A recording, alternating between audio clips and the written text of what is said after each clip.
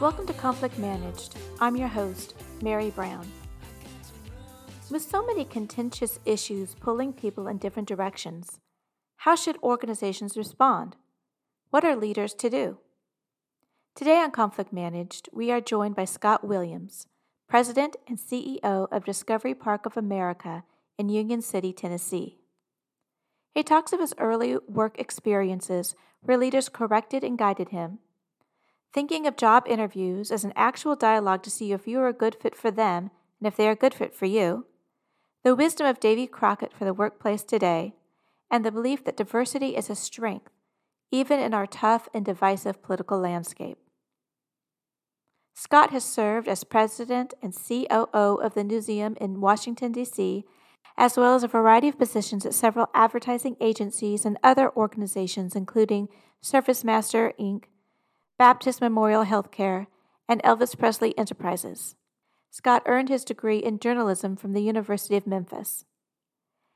Scott's third book, The Accidental Fame and Lack of Fortune of West Tennessee's Davy Crockett, was published in 2021. He is also the author of An Odd Book, How the First Modern Pop Culture Reporter Conquered New York, and The Forgotten Adventures of Richard Halliburton, A High-Flying Life from Tennessee to Timbuktu. Good morning, Scott. So nice to have you on Conflict Managed. Good morning. Thank you so much. It's a pleasure to be here. I'm so glad that you're here with us today. Let's just go ahead and begin. And will you tell us a little bit about your work history? Sure, absolutely. So my very first job was serving food at the church that I went to. I worked in the kitchen on Wednesday nights, learning how to serve large numbers of people from Mrs. Vestal. And that was a lot of fun. From there, I was sitting in a class in high school, and they passed around a piece of paper that said, check what you're most interested in. And at the time, 10th grade boy, I wanted to be an ambulance driver. There was a TV show on at the time, called Emergency that seemed really cool. And so I checked, healthcare, and I checked a few more boxes and went to a meeting, and somehow I ended up in health occupations education. And so my junior and senior years, I worked in the healthcare industry. Most of the summer between my sophomore and junior year, and then all of my junior year, I worked in a nursing home. I worked on the men's wing, and was able to work 3 to 11. So I made a whole lot of money as a young person, and then switched over to the hospital, the local hospital in Fort Worth, Texas, where I was a physical therapy transporter and got to do a little bit of physical therapy aid work. But in both the nursing home and the hospital, I gravitated towards working for the people that were in marketing, PR, advertising, sales, communications, and even, things like decorating the bulletin board or designing an ad or, things like that, just kind of came naturally. So when I got out of college or out of high school, I ended up going to college and changed majors about 10 times and ended up in journalism with a concentration in advertising. And that set me off on a path of a lot of different companies, working my way up in various positions until eventually I landed at Baptist Memorial Healthcare, where I worked in marketing and PR learned a whole lot from that, and then landed at Elvis Presley Enterprises. And so I was there working for the King at Graceland for 12 years. I did a lot of really fun projects there, learned a lot about management, and just had a ball, as anybody can imagine working for Elvis would be. And then moved to Washington, D.C. and worked at the Newseum there, and then got to come here and work with the team here at Discovery Park of America. Wonderful. What an interesting career path. So many different opportunities, and I'm sure you've seen a lot and a lot of management styles, which we're going to talk a little bit about today. So in your history of working, let's talk about some of your earlier experiences, because we're so formative of those first jobs that we have. What's the best experience you had working as a young person? As I look back, I think some of the best experiences um, were possibly didn't feel like they were great at the time, but the best experiences really were when leadership helped me course correct. So, I remember one place I worked. Um, I thought I was paying attention, but I also, side note, I also back then was a cartoonist, and so I did a lot of drawing, and um, I was just doodling on my notepad while I was listening. And when the meeting was over, the person leading the meeting said, "Hey, Scott, could you stick behind?" And I said, "Sure." Of course, I thought I was about to get a really great assignment, that I needed to do. And the person said, "Hey, listen, when you doodle while we're talking in a meeting, it distracts everyone, and it makes it appear as though you are not paying attention." And so, at first I was, a little bit offended, and oh my goodness, what does that person mean? But the more I thought about it, the more I thought, he's really right. And so from then on in meetings, what I started doing was just no matter what, I look at whoever's talking. And when you start doing that, you really do notice how few people actually look up when you're in a room of people. And, people may be looking down at their paper or looking at their fingernails or looking out the window and listening, but it certainly doesn't send that message. So I really try to pay attention. And what I've found through the years is when you're the one who's looking around in a meeting, then the person who's talking ends up looking at you. And so you really end up improving the communication that's going on in the room by doing that. So just little things like that. I can think of other bosses who've provided, just basic guidance. I had a boss one time who said, "I need to speak with you." And I went into his office and he said, "Hey, anytime I say I need to speak with you in my office, you bring a pad and you bring a pencil."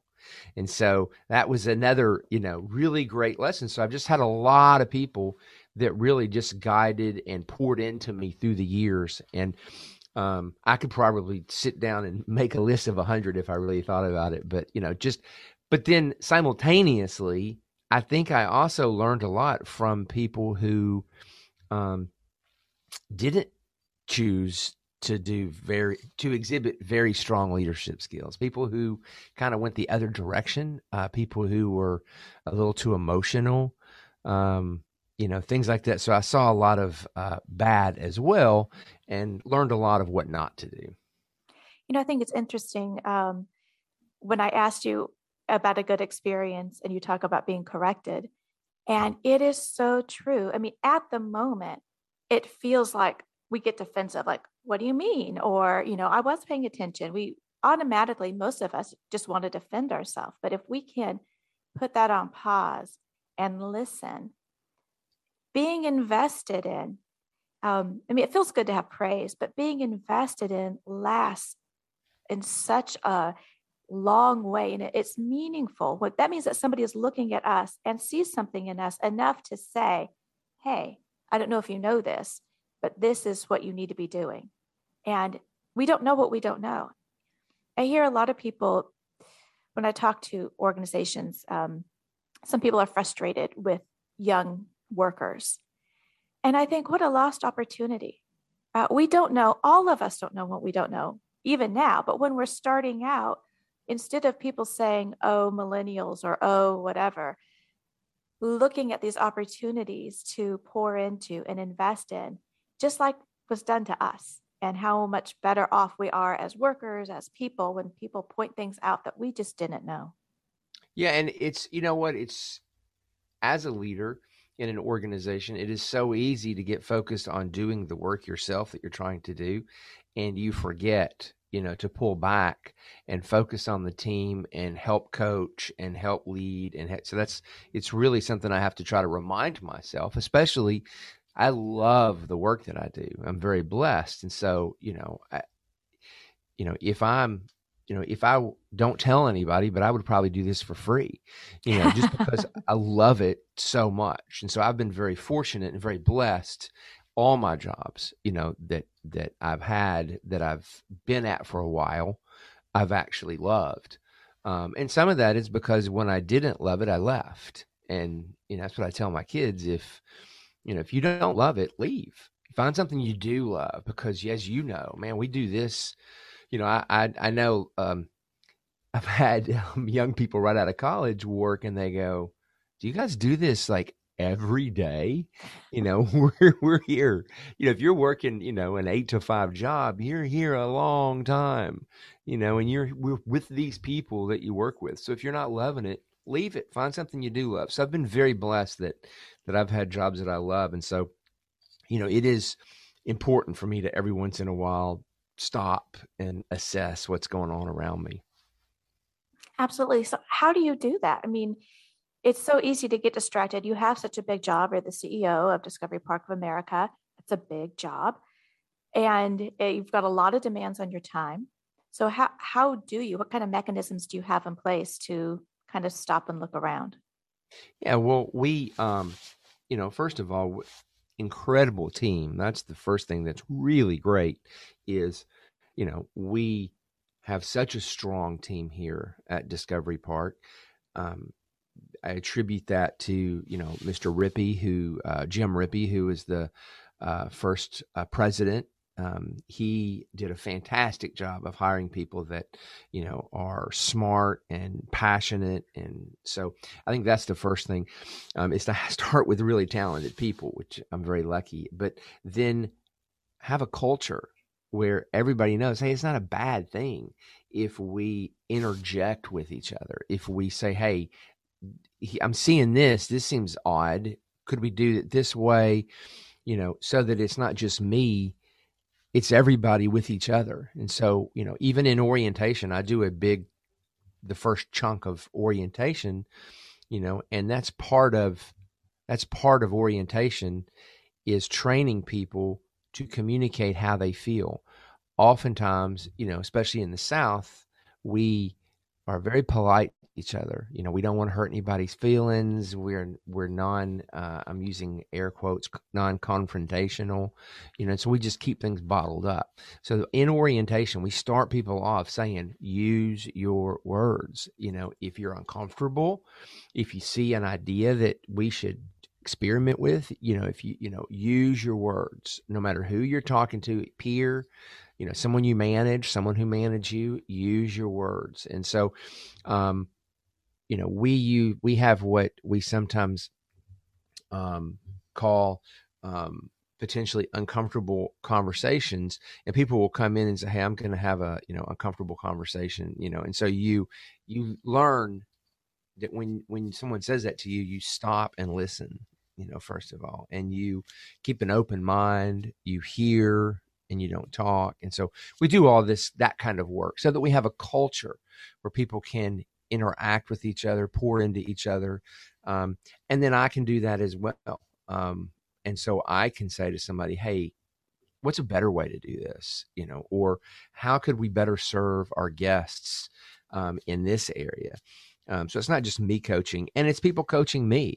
I absolutely have to be willing to, and am, and do, have people come in my office and say, hey, look, this seems odd. Could you do this better? And so I think number one is the people that you hire. And then number two is setting a culture and a precedence for people being able to course correct each other as we drive this giant ship through the water. Yeah, that's the one thing that I'm about in my business is helping other businesses train, empower, and expect people to have difficult conversations. And when you set up that culture, then it isn't just the person at the top telling, then you're like the principal calling people in. But when everybody takes that kind of leadership, we talk a lot about engagement. Engagement, that's in the good and when I see a potential problem. And sometimes I think something's a problem because I don't have enough information, which is a different kind of problem. But when you have a culture that encourages people to be engaged and to see the good, the bad, what we can improve on, what is going really well, and to capitalize on, it's effusive, and it helps everyone really pay attention as in their organization and take ownership. That's wonderful. Yeah, no, absolutely. And, as we have seen in the past 5 years, with everything that's gone on with the Me Too movement and all that, the most vulnerable of our workforce are those young people that come in here who've never worked anywhere. They don't have any way of knowing what is normal, what is acceptable, and so, as part of our orientation, that's what we talk about is here's what you do. If you're uncomfortable in any way, do not hold it in and come and talk to HR, talk to your manager, talk to me. My door's always open. And so we have a culture where everybody knows that we're all going to use our words. And so, everybody needs to treat each other.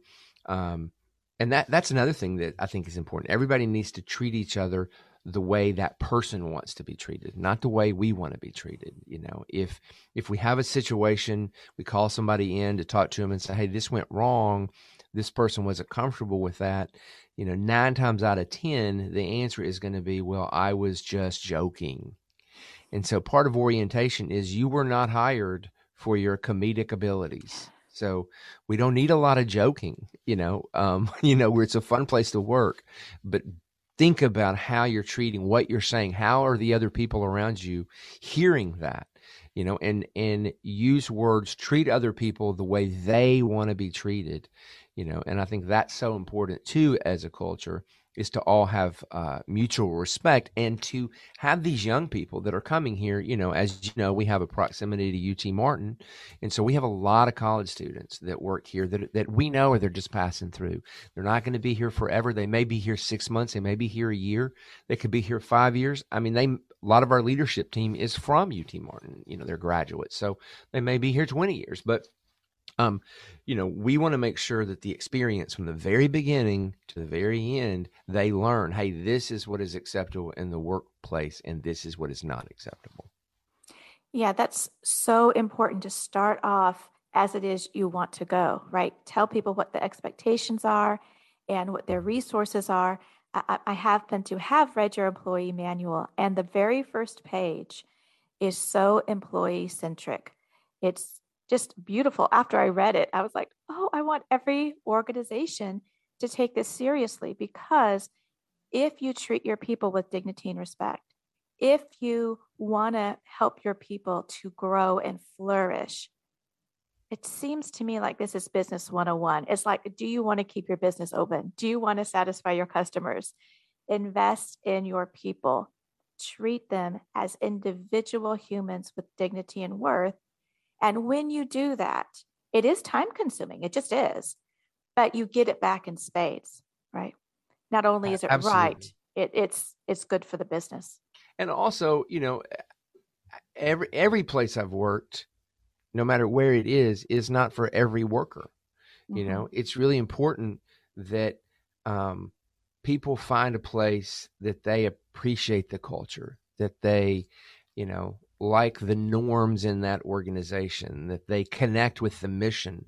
If somebody comes to work here, there are jobs that pay more, and so, you can make more money, but, if you're passionate about the mission that we have here, that's the other thing that's really important.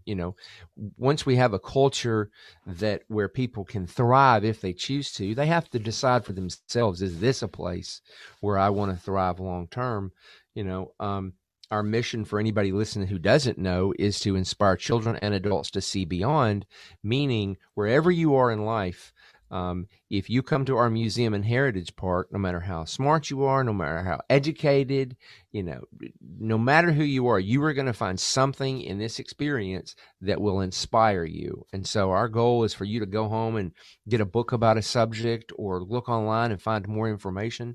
This is an inspirational experience coming here. And so if people have embraced that mission who work here, they're going to love working here.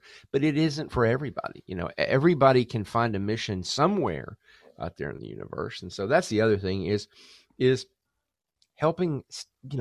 People often will come to me and say, I'm thinking it might be time for me to find something else. I'm starting to get bored, or, I've risen to the challenge. And I'm all about, hey, let me help you. I love helping people find jobs. And so, we want people working here, happy, fulfilled, communicating, but a time may come when they need to move on and do something else. And so, I think supporting that as well.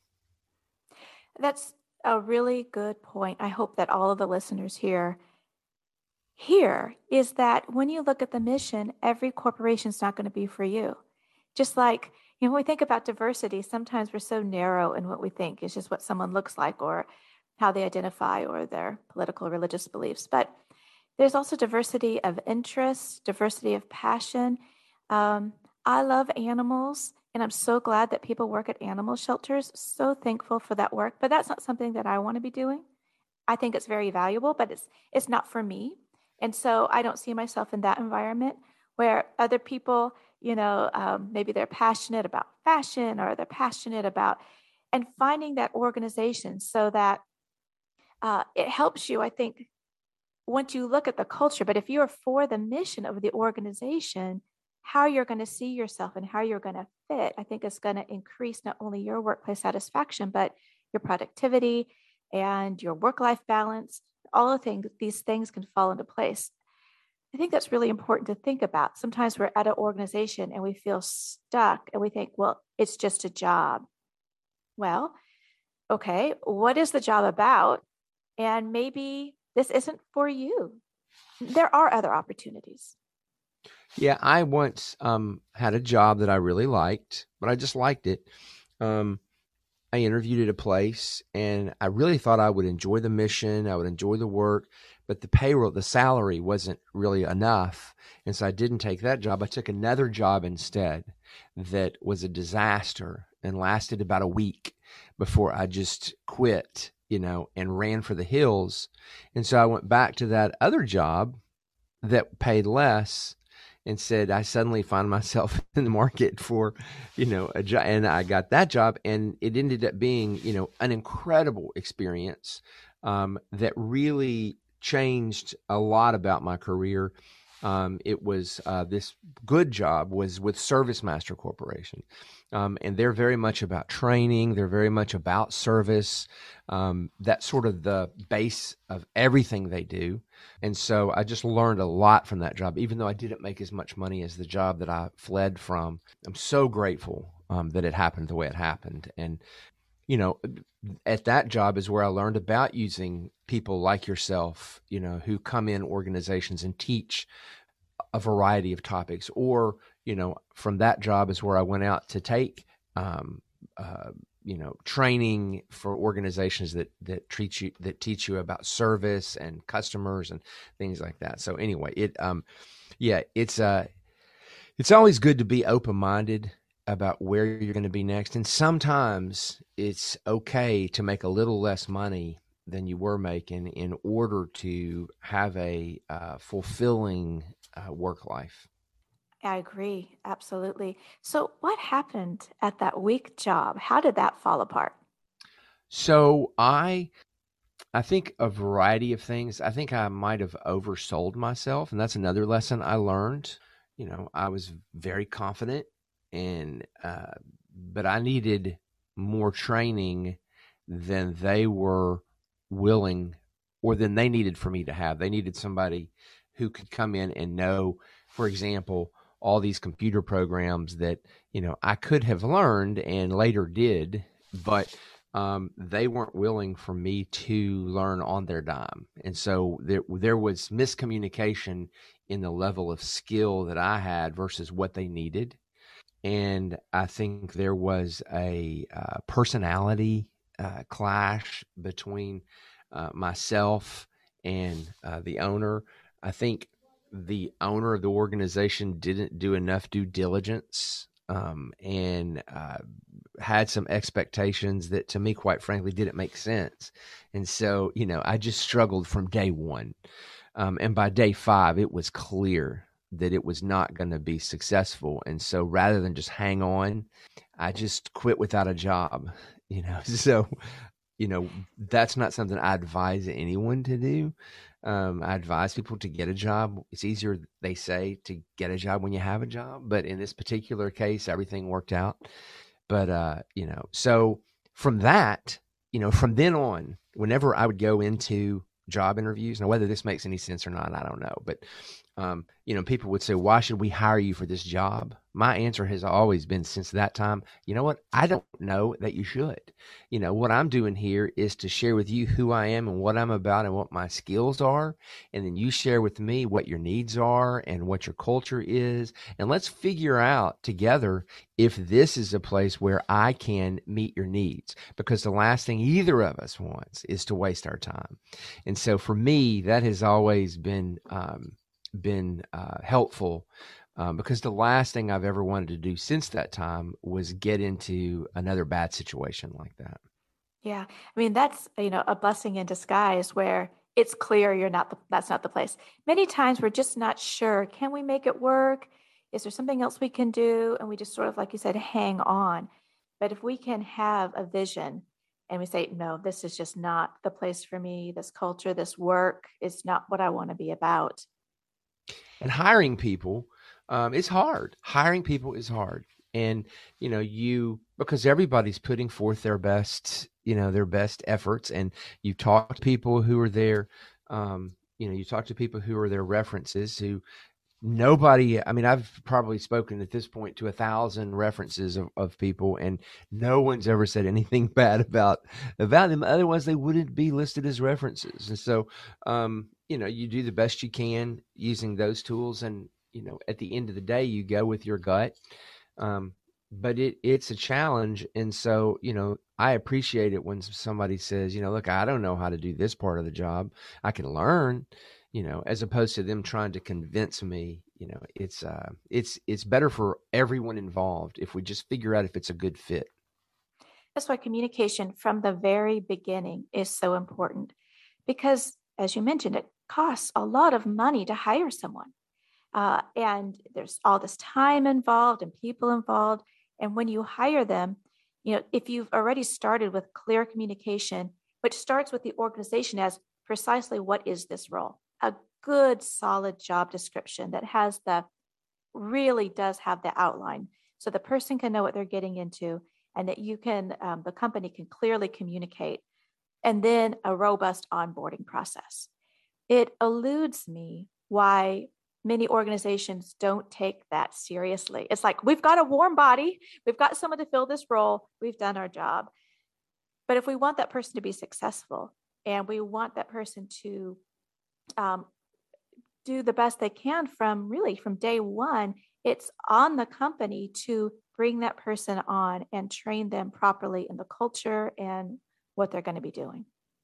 Yeah. And I really think a lot of times the best place for that to start happening is on whatever kind of business it is, wherever the customers hit first. So for us, it'd be the ticket counter, the very talented docents that we have. Those are the folks that are dealing with the people in the cafe, our security team. So we really like to get people in there. If they're not already working in that area, get them in a company shirt with a company badge, greeting guests.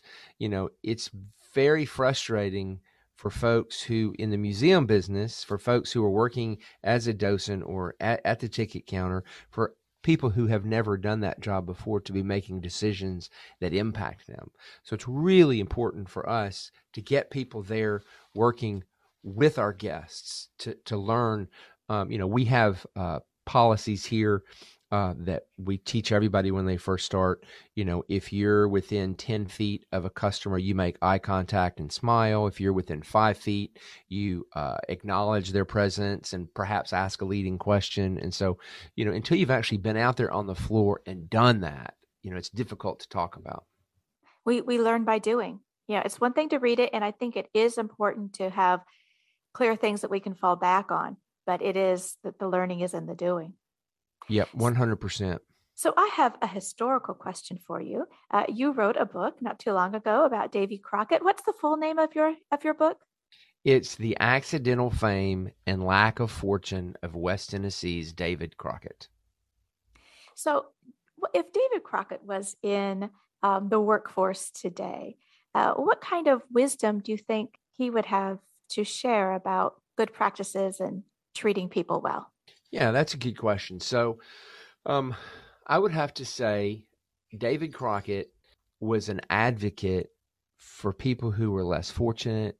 He really got behind those who were Black, Native American, women, squatters, and he really advocated for them. And so I think David Crockett would be a great leader in organizations because he would really create a culture where everybody could succeed, and he would really advocate for those who maybe in the past had been unable to advocate for themselves in the culture that we had. And so that, I think, is a takeaway. And the other thing about David Crockett that I think would have made him a good leader in any organization is his sense of humor.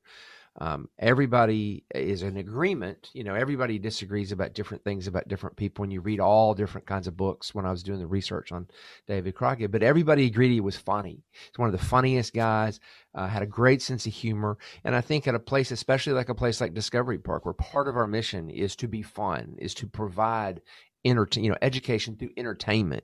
So I think someone like David Crockett, who, always found a way to laugh at things and to laugh at himself, I think having fun and being entertaining would be a big part of his leadership style as well. It's so great to think about people in the past and what they have to tell us today. And many times, I suppose it's very easy to think, oh, we're so progressive and we are better than the people who lived before us. And I think we make progress in some ways and we regress in others. But thinking about making space for people who don't have voices. I know you have a diverse workforce, and these past couple of years, politics, things in the news. We're talking right after the Roe v. Wade decision was struck down. And I don't have any desire to talk about politics, but how do you manage when something something very volatile happens and you have people from all different kinds of perspectives? How do you help your workforce stay on mission and be civil and kind to each other? Yeah. I think that starts with each and every one of us as individuals. Of course, we're human beings and we cannot just turn a switch, when we get to work and become robots, and you wouldn't want that anyway. I think it goes back to respect. As you know, I came from the museum in Washington, D.C. most recently is where I worked. And, our mission there was to celebrate the 5 freedoms of the First Amendment. And so that was, of course, obviously a very political place to work.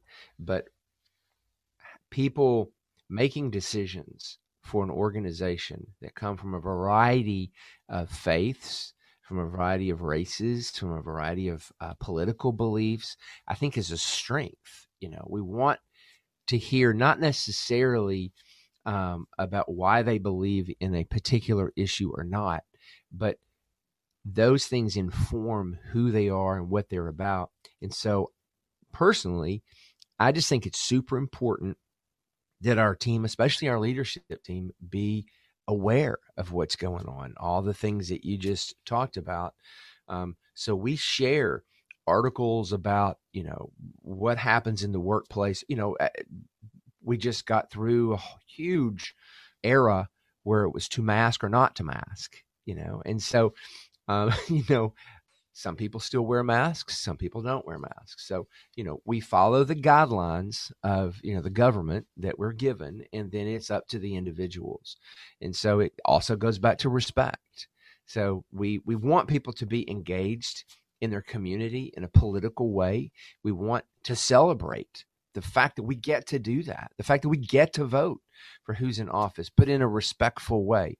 And so, I think if we had somebody who was in here really in our workplace, really championing in a angry way a particular belief or a cause of any kind, we would have to pull them aside and say, hey, that's not really the direction that we want to go as a culture.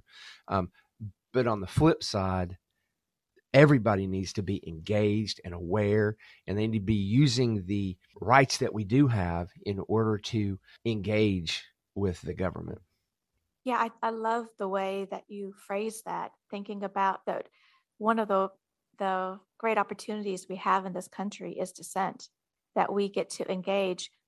And so I taught for a long time, and philosophy and thinking about big ideas and how people disagree with one another.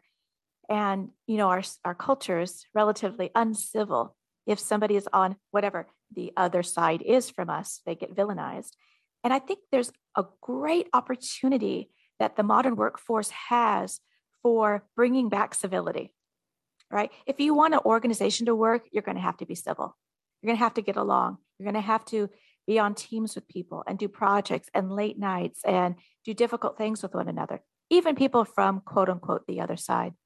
And we all know that we can villainize somebody else when we characterize them, right? We make these straw man arguments that this person is whatever. But when we have to work with them and we find out their child is sick or their child just graduated or, that they're humans and they have perspectives, it doesn't mean that we have to endorse their beliefs or perspectives, but we can see them as valuable individuals and we can engage with them in a civil way. And I just really see that the workplace, if it's healthy, right? If it's already healthy, this flourishing can have a way of informing the rest of society about how we ought to behave in public. Yeah, absolutely. It's important that we provide a place for individuals as often as we are here together at work. It's important that we provide a place for them to be human beings, to learn and grow, to be able to exchange ideas if they want to in the break room, to go out, after work and, or stand in the parking lot after work and exchange ideas in a respectful way. Knock on wood, thankfully, I have not had to deal with many situations of people passionately expressing their views in the workplace to the point where other people are uncomfortable. So far, for me, I've been fortunate that, it's been either healthy dialogue where people, are discussing issues, or people who just don't want to talk about it at all, which is fine too. So fortunately for me, even though we've gone through, a really rough years, that's never been a problem. So let's hope it stays that way. And I think that's a sign of when you have goodwill towards somebody else, you can have a dialogue with them. But if you think that other person doesn't like you and they don't say hi to you and, you gossip about them, they gossip about you, then if you have a political or religious or whatever difference, then you're more likely to not be gracious or extend charity if there's a misunderstanding. So insofar as we can humanize one another, we might be able to make some progress. The abortion one, I don't know. That's just so huge. But there are many other, gun rights, that's really huge. But I think we can make more progress on that if we start having real conversations with other humans instead of talking points or villains. Yeah, no, 100%. We're definitely, it's definitely, we're going to continue, as far as I can, probably in our lifetimes, we're going to continue this. There will be two sides. And so we have to learn how to work together.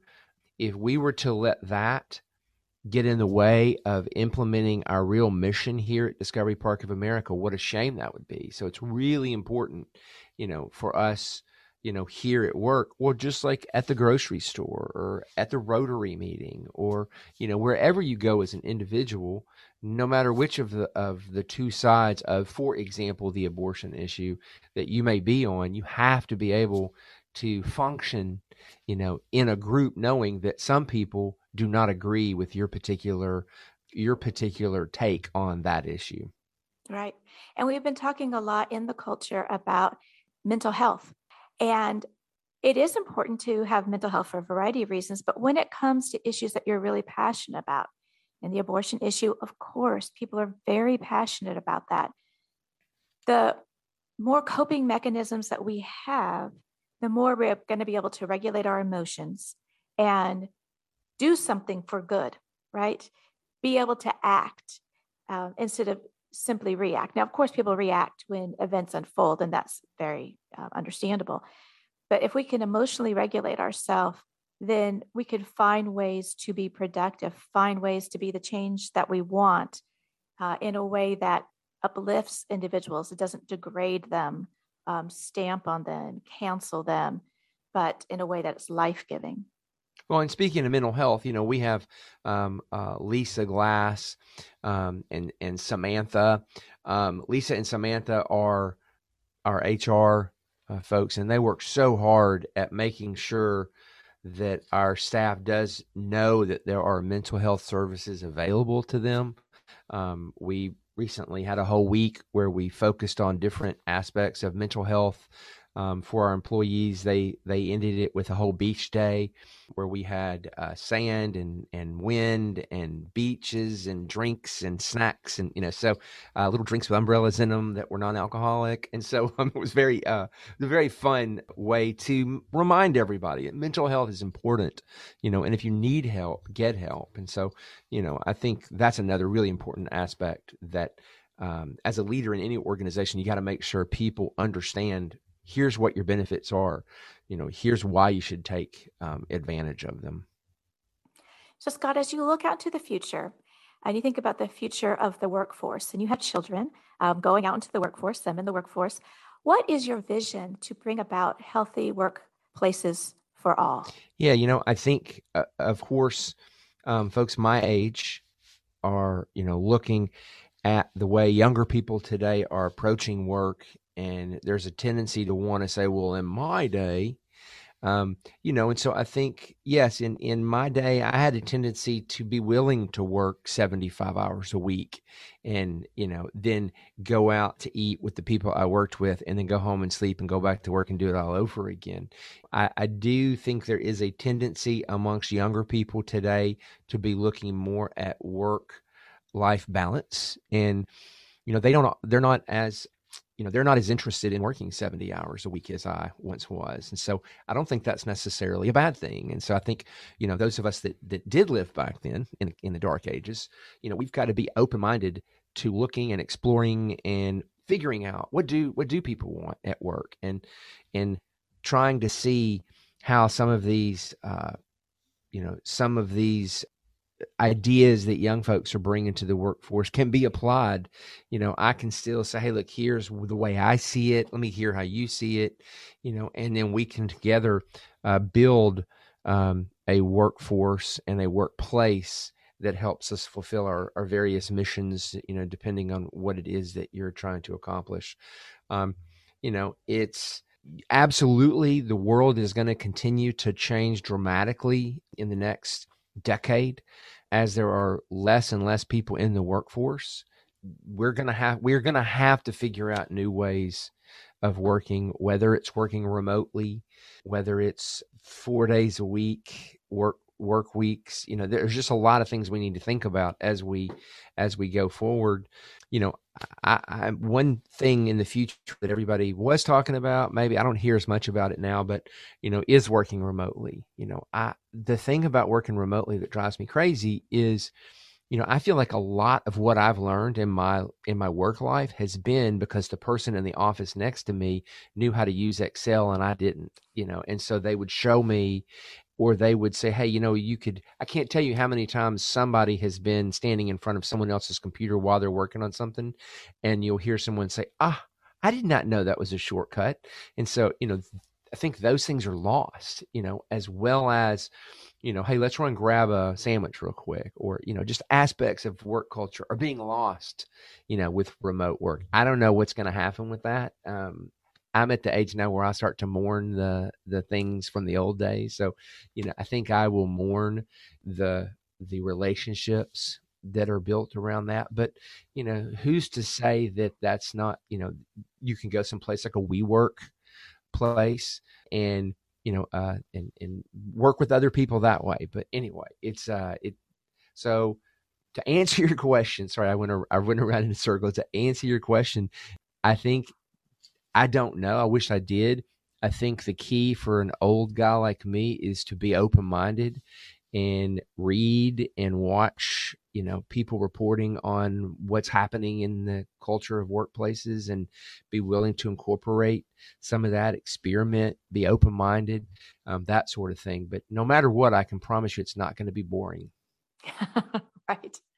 I think that that's just really great, this idea of just being open. And that's one thing the pandemic, we look for the silver lining, this agility, right? If you're not agile, if you're not willing to try, if you're not curious, if you're not asking questions and listening, you're not going to survive, or you didn't make it through the pandemic, or you're just really limping. And so being open to trying alternatives, and that there are alternative ways that might be good, right? So what does that 18, 20, 30-year-old want, and why is that valuable to them? And that Yeah, I'm doesn't gonna discount what's valuable to us. I'm gonna try to strike. Well, when I was in my 20s, from my vocabulary, I'm gonna try not to say that. And yet that's valuable. That's the thing, is we want all different experiences and what we like and what resonates with us. I think the problem is when we say, and that's it.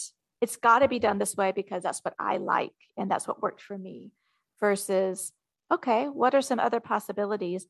But what you said is very important. This really thinking about what's lost and what's gained. Technology gives and it takes away. And if we don't stop to think about what was lost, then we can't make an informed decision as to whether or not the new is as good as or better. And that's Well, and important. when you're doing the work that I'm in now, working, for a museum and heritage park, working from home is really not much of an option for most people, because we have to have people here because we're, guest facing. It's important for, and so our work for the most part has to be done here. But I can't imagine for people who are running big offices with 100 people who could just as easily work from home as opposed to working in the office, and you save all that office saving. It's a tough decision, and I will personally look forward to seeing the dialogue on it and more of the results, because I'm sure everybody's looking at that right now. I think it was Elon Musk who recently said everybody needs to be back at the office, and there was a lot of hullabaloo about that. So, we'll see where things land, but I'm certainly curious to see how that impacts us. Yeah, me too. Well, Scott, thank you so much for your time. Hey, it was, I could just keep going all day long. It was a blast talking to you, and thank you for the work that you've done here with our team here at Discovery Park. Thank you. It was just a pleasure and joy to be with your team. Thank you. Thank you to Scott Williams for sharing his insights and experiences with us today on Conflict Managed. Thank you for reminding us of the importance of communicating in the workplace and treating others how they want to be treated. If you would like to find Scott, his information is in the show notes, along with links to his 3 books. Conflict Managed is produced and edited by third-party workplace conflict restoration services. You can find them online at 3pconflictrestoration.com. I'm Mary Brown. Our music is by Dove Pilot. If you have any questions that you would like answered by our guests, or any guests that you would like Conflict Managed to interview, please let us know. And remember, conflict is normal and to be expected. Let's deal with it. Until next time, take care.